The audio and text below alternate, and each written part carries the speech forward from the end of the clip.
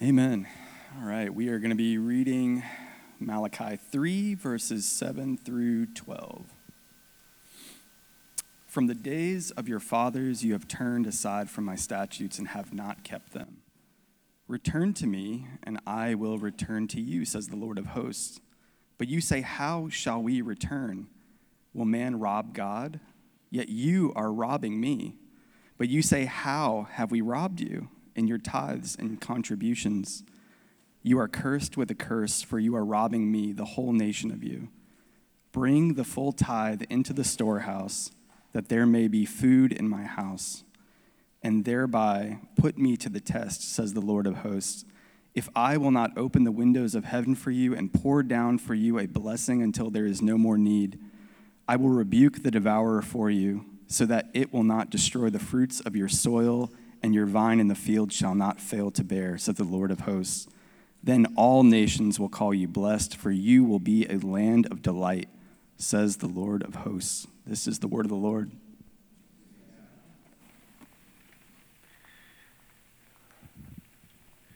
All right, let's pray together. Oh, Father God, we ask this morning that you would tune our hearts to your word. God, that your Spirit would help us to see more deeply the love you have shown us through Jesus Christ, who laid down his life so that we could come into your presence with confidence. God, let us experience your nearness this morning as we worship. God, that you would be glorified and that we would enjoy your presence. It's in your name we pray. Amen. Good morning. How's everybody doing? Excited about this text? Yeah. This sermon is titled Genuine Stewardship, and it is about money. But we all love money, right? So you're excited. We love money, and if you're a visitor here, my first inclination is to apologize to you for showing up on the extremely rare Sunday morning that we talk about giving. But we often talk about how God is sovereign, and so his timing is always perfect. So I hope you are blessed by his word this morning. And this is our 8th week in the book of Malachi, and of all the scriptures that we have covered so far, this is likely the one that you've heard before, right? These verses have been used and abused by churches and pastors for decades to manipulate and coerce people to give up their money, especially by the prosperity gospel. I don't even like to call that prosperity false teachers. And what's crazy is that there's really not a widespread public outcry against these false teachers.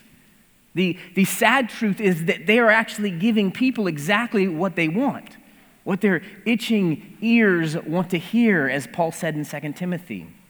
And people are showing up in droves to buy what they are selling.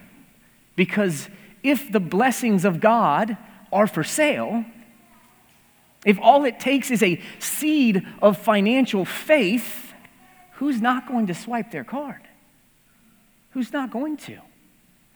People don't want the real God of Malachi, the real God of Scripture. They don't want a God who says, following me is going to be hard. It's going to cost you. They don't want to be purified by the refining fire of Christ. They want a God they can control with their money, like everything else in life. They want a God that serves their desires. The reason so many people in our society drink the Kool-Aid of this false teaching is because they think they can approach their faith like I approached school when I was a kid. So you can guess it wasn't in the most wonderful of ways, right? I can't count the number of times I heard from teachers and my wonderful parents, you're a really smart kid. You just need to apply yourself, right? Anybody get that? Now, it's very possible that I was just dumb and they were all nice. That is very possible. But I know that they were right on some level because my internal motto for how I approach school was, what is the least amount of work I can put in to get the desired result? How little effort can I exert to keep my teachers and my parents off my back? Sorry, Mom and Dad. And that's how many people often approach their faith. What is the least amount of effort or strain or discomfort that I can put in that will give me my desired results? It's this same mentality that motivates people to find verses like our text today, which talk about tithing and blessings. And they think they can pull these verses out of context of this book and the whole Bible and all of redemptive history and apply them to their lives as a formula for affluence. It's ridiculous, as if tithing were the key to godliness. I give my 10%, therefore God must bless me. Forget about holiness or love, covenant faithfulness or worship. God is the divine lottery ticket, and you just need enough faith to buy that ticket if you want to get the blessings. It really sounds absurd when you say it that way. But this is the message of these false teachers, of the prosperity teaching. And there are elements of this thinking that affect every one of us. There are times when maybe even subconsciously we give so that we can get. Where giving is checking this box of Christian duty, fulfilling our end of the bargain, or making up for a less than faithful week, paying a little bit of penance. We can so easily turn giving into a transaction with God rather than an offering of worship and adoration. It's really similar to our marriage, where you're called to love your spouse is first and foremost an act of worship to God. It is obedience to God. But the reality is that oftentimes, we often view our love towards our spouse just like giving. It's transactional. It comes with an expectation of reciprocation. And if we don't feel like our faithfulness is being reciprocated, we get frustrated. We may even withhold that love. Because sometimes our motivation to love is less about honoring God and more about what we will receive when we act rightly. Our love is about us. And that's how many approach giving. And honestly, I think we all struggle on some level with both of these things at times. When Christ is not our ultimate treasure, when we do not see him as more valuable than our comfort, when giving is not an act of worship but a begrudging duty, it simply means that Jesus is not the object of our worship, but a means to attain that which we truly love. And the Israelites were no different. They had bought into the lie that their ultimate joy would be found in this earthly kingdom, that God's purpose for their lives was to make them a great nation, to shower them with wealth and power. They had traded the truth of God for a lie. They had missed the reality that God's plan for his children is infinitely greater than they could ask or imagine. They could not see past their desire for the gifts of God to realize that the pearl of great price, the treasure hidden in that field, was God himself. That God is the gospel. So we're going to cover a lot of ground today, but everything that we're going to talk about can be summed up in this statement. That if you love God, you will use money to glorify him. And if you love money, you will use God to protect what you have and to get more of it. That's it. We're either using our resources to serve God's purposes, or we are using God to serve our purposes. So when we come to our text today, God accuses the Israelites of robbing him. And as we've grown accustomed to, the Israelites respond as if they're oblivious, right? Every time, how have we robbed you? To which God says, in your tithes and contributions. And when God talks about tithes and contributions, these are actually two different things. Tithe, as you may know, literally means tenth. It was one of the many laws given to Moses at Mount Sinai. The Israelites were to give 10% of their income, money, produce, livestock, to the priests. That's the tithe. But contributions were monies given over and above the tithe for festivals and various offerings. So we often like to point to the Old Testament as this evidence that we should give 10%. But the reality is that when you combine the tithe and all of the various offerings from the Old Testament, it was like closer to 25% of their income, which is crazy, right? We like 10%. That's better. But God focuses in this text specifically on the tithe. He says, and this is the verses that we all have heard, bring the full tithe into the storehouse, that there may be food in my house, and thereby put me to the test, says the Lord of hosts. If I will not open the windows of heaven for you and pour down for you a blessing until there is no more need. Heard that so many times on the television, it's startling. How many times can you be in the book of Malachi?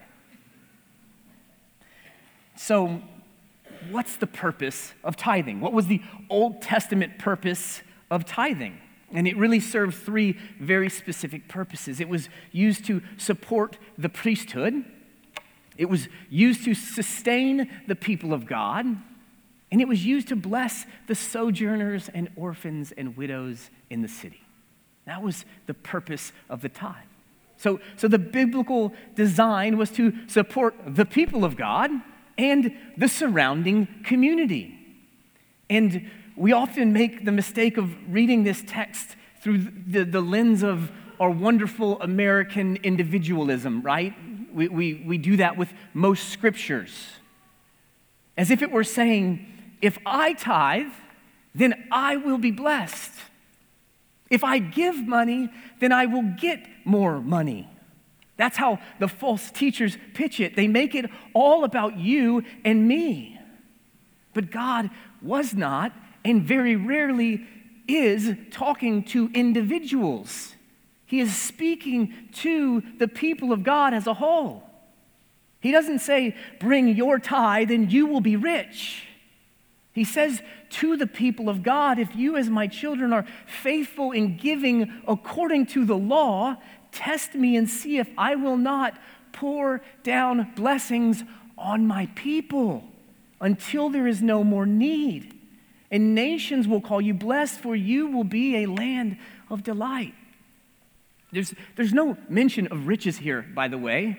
No shiny new cars, no California mansions. Sorry, California people. We got lots of you. Your mansions are awesome. It wasn't about individual affluence, but communal vitality and health. This was the point of the tithe from the beginning, to sustain the people of God and to bless the surrounding community. So if the Israelites had been faithfully tithing all along, their storehouses would have been full. And the blessings of God would have been upon them because of their faithfulness. This text isn't pointing to some special dispensation of blessing when they tithe. God was talking about the blessing that he had always intended for them through covenant faithfulness, when they walked in obedience. But as this entire book is made clear, the Israelites were not walking faithfully toward God or one another. And the result of their faithlessness was that rather than the blessing that God had always intended, they were living under a curse.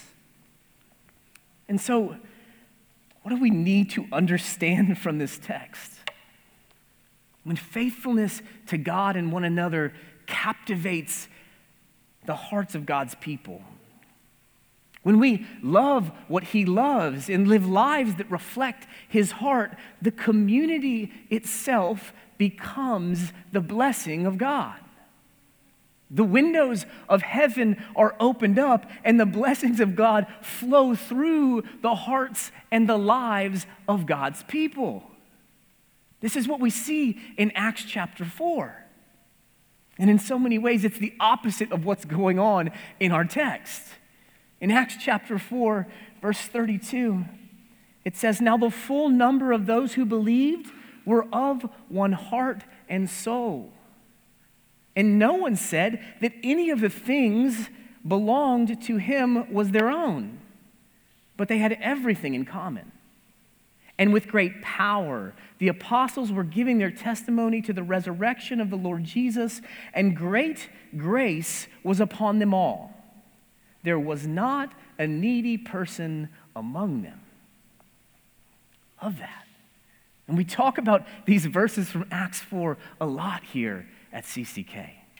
This has always been our vision, to be so saturated with the gospel of Jesus Christ that we are of one heart and one soul. To be a church where the gospel is proclaimed with power. And to be able to say, whether we have 50 people or 500 people in this room, that there is not a needy person among us. This is the blessing God intended for his people. So, tithing was a legal institution in the Old Testament. It was part of the Mosaic law. It was intended to sustain and bless God's people, but what about now? Right? What about the New Testament? What changed when Christ appeared? Is tithing commanded in Scripture? It's a good question. Thanks for asking. Tithing appears 29 times in the Old Testament and only 5 times in the New Testament. Jesus mentions tithing a few times in reference to the Old Covenant, but the apostles never once used the word. So the question is, why is tithing essentially absent from the New Testament? And to answer this question, we need to look at how Christ changed the way we understand the Old Testament law. We don't have a ton of time to spend here, but Romans chapter 7, verses 4 through 6 shed some light on our relationship with the law in the wake of Christ's coming. Romans 7, verses 4 through 6. "Likewise, my brothers, you also have died to the law through the body of Christ, so that you may belong to another, to him who has been raised from the dead, in order that we may bear fruit for God. For while we were living in the flesh, our sinful passions, aroused by the law, were at work in our members to bear fruit for death. But now we are released from the law, having died to that which held us captive, so that we serve in the new way of the Spirit and not in the old way of the written code. You have died to the law so that you may belong to another." We are released from the law so that we may serve in a new way, in the way of the Spirit. Romans 10, chapter 4 says, "Christ is the end of the law for righteousness to everyone who believes." See, Christ fulfilled the law perfectly because we were unable to. And the wrath that we deserve because of our inability to live faithfully under the law was poured out on him. So the law is no longer the path to righteousness. Christ is. You will never check enough religious boxes. You will never give enough money. You will never love well enough to merit God's favor. This is why Christ came. to fulfill the law for us and to take the penalty of sin upon himself. And because of his perfect obedience to the law, all of the blessings of the Old Testament are found in him. He fulfilled the law perfectly for us so that in him we have all the blessings promised through the Old Covenant. So Ephesians 1, chapter 3, blessed be the God and Father of our Lord Jesus Christ, who has blessed us in Christ with every spiritual blessing in the heavenly places. Every spiritual blessing in the heavenly places. So here's what all this means. If Christ is the end of the law, if righteousness is through him alone, and if we have all of the promises of the Old Testament through Christ, then an honest assessment of Scripture must bring us to the conclusion that the law of tithing, as described in the Old Testament, is no longer binding on those who trust in Jesus Christ. Law-keeping is no longer the means to righteousness or blessing. Jesus is. In case you missed that, I'm the pastor that just told you that tithing is no longer the biblical picture of godly stewardship in the New Testament. And the reason I say that is because tithing is rooted in the law, not in the grace of Jesus Christ. It's an unpopular stance, as you can imagine, as a pastor, to say that tithing isn't necessary, because a pastor's livelihood is kind of based upon giving. And the reality is that as a pastor, it's much easier to produce law-abiding tithers than it is to foster spirit-infused generosity.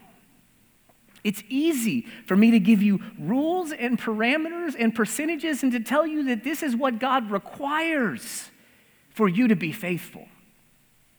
But Christ didn't say, give me 10%.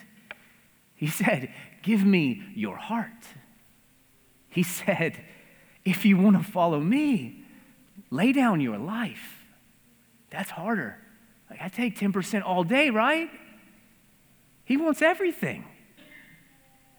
Romans 7 doesn't just say that we died to the law and we're released from the law through the body of Christ. It says, and now we belong to another. Now we are to bear fruit for God. Now we serve in a new way of the Spirit. We have been freed from the impossible task of gaining righteousness through the fulfillment of the law, and we have been united with Christ in his death and his resurrection. The law of tithing has been replaced with the call to faith and obedience. You were bought with a price. You belong to another. Now we serve in the new way of the Spirit. It is a life poured out. It is a life of generosity. It is a life of service. It's a life laid down. And listen, we don't talk about money here very often. And it's probably because I grew up in this building in a church that talked about money a lot. I have a bad taste in my mouth, and I don't want that for you all. We're not preachers of LA. I keep picking on California. Can't imagine why. Right? I don't have a plan for a private jet yet. I don't even like to leave my yard. So it's probably not ever going to happen. And so the temptation for me is to say, let's not talk about money because it's awkward. Let's just talk about Jesus. Amen. Let's just follow Jesus. Let's talk about what Jesus talks about. Let's just love Jesus and love one another. But here's the problem. It's the Bible. It messes up everything. If you read it, seriously, Jesus talked about money a lot. Jesus talked about money more than heaven and hell combined. Almost a quarter of Jesus' words and stories in Scripture when he was on earth had to do with money. So Money must be important, right? If we're going to talk about Jesus, we're going to have to deal with money. If we're going to follow Jesus, if we're going to love what he loves, if we're going to value what he values, we must deal with the issue of money. Jesus says, where your treasure is, there your heart will be also. And he told story after story about how we spend our money, how we invest our money, how we give our money. Because what we do with our money is an indication of what we love most. We know that. As I said at the beginning, if we love God, we will use our money to glorify him. And if we love money, we will use God to get more. Jesus said you cannot serve both God and money. He said only with difficulty will a rich person enter the kingdom of heaven. And it's easier for a camel to go through the eye of a needle than a rich person to enter the kingdom of heaven. We've all heard these verses. We talked about them not too long ago, but when we look around, like we are the rich people that Jesus is talking about. It's as difficult for you and me to get into the kingdom of heaven as it is for a camel to go through the eye of a needle. Why? Because we live in a world that thinks money equates to security, where possessions equate to joy. And no matter how hard we try, there is always this voice whispering in our ears saying, if I just had that, over and over, then I would be happy. Then I would be secure. Then I would be safe. Then I would be generous, right? If I just had a little more. And it's all at our fingertips, right? Click of a mouse, swipe of a credit card. So if you don't believe that we are the rich people Jesus is talking about, we can just throw ourselves into a biblical story like the rich young ruler, right? That one always makes us cringe a little bit. Like when Jesus comes and says, hey, you're nailing it, just one more thing I need you to do. Just sell all your stuff and give it away and come follow me. What's the first thought that goes through your mind, right? No problem, Jesus, on it. Right? Where do I dump this junk?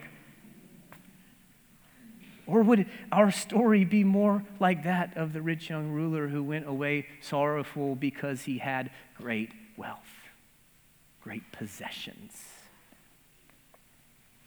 Good news, Jesus doesn't want your money. He's not asking you to sell everything. He didn't want the rich young ruler's money. Jesus wants your heart. And for the rich young ruler, he had lived a very religious life. He had checked all the religious boxes, but the treasure of his heart, the one thing that he could not live without, was not Jesus. It was his standard of living. It was his comfort in this world. He found more security and more hope in his wealth than he did in the promises of God. It's that simple. And just to be clear, money's not the enemy, okay? Money's good.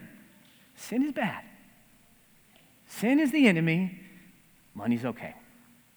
Whether the number in your bank account ends with 10 zeros or 2, God gave you that money for one specific reason. The reason that we have money is to show the world that we love God more than we love our money. To show the world that money is not our treasure, but that Christ is our treasure. Because the way that we use our money will tell the world, and it will tell ourselves where our hope is. You see, by the nature of where we live, we are faced with two gospels all the time. The gospel of salvation through Jesus Christ and the gospel of the American dream. And they will always be competing for our affections. And Jesus made clear, we cannot serve two masters. if you want all that the world has to offer, if the thing that drives you is climbing the ladder to get this comfort through affluence, finding security in what you have, if that is the trajectory, you forfeit Christ. And if you want Christ, if he is your treasure and your hope in this life, you will be continually dying to this world and to yourself and to this flesh. We will be trusting in the eternal blessings and promises of God. So, I guess the question remains, how then should we give? If we've been set free from the law of tithing, then what does giving look like? The New Testament doesn't talk about tithing, but it does say a lot about giving. It talks about giving cheerfully and generously and liberally and sacrificially and proportionately. And it talks about supporting God's work through the church. But the heart of giving in the New Testament is not rooted in some percentage. It's rooted in a person. Christ is the model for giving in the New Testament. So I can't give you a percentage. I'm not going to tell you what you should give. That is between you and God.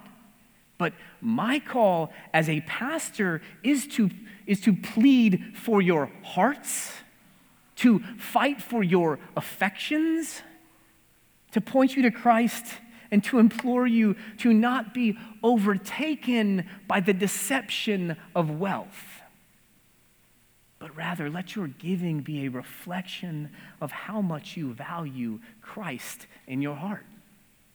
Not just with your money, but with your time, with your thoughts, with your devotion, in the way that you invest in relationships with people in this room. In Matthew 16:26, Jesus says, "What will it profit a man if he gains the whole world and forfeits his soul?" And so I just want to close and let that sink in, that question. What is it that we love and pursue most in this life? And what are we willing to give up to obtain that which we love most? Let's pray together.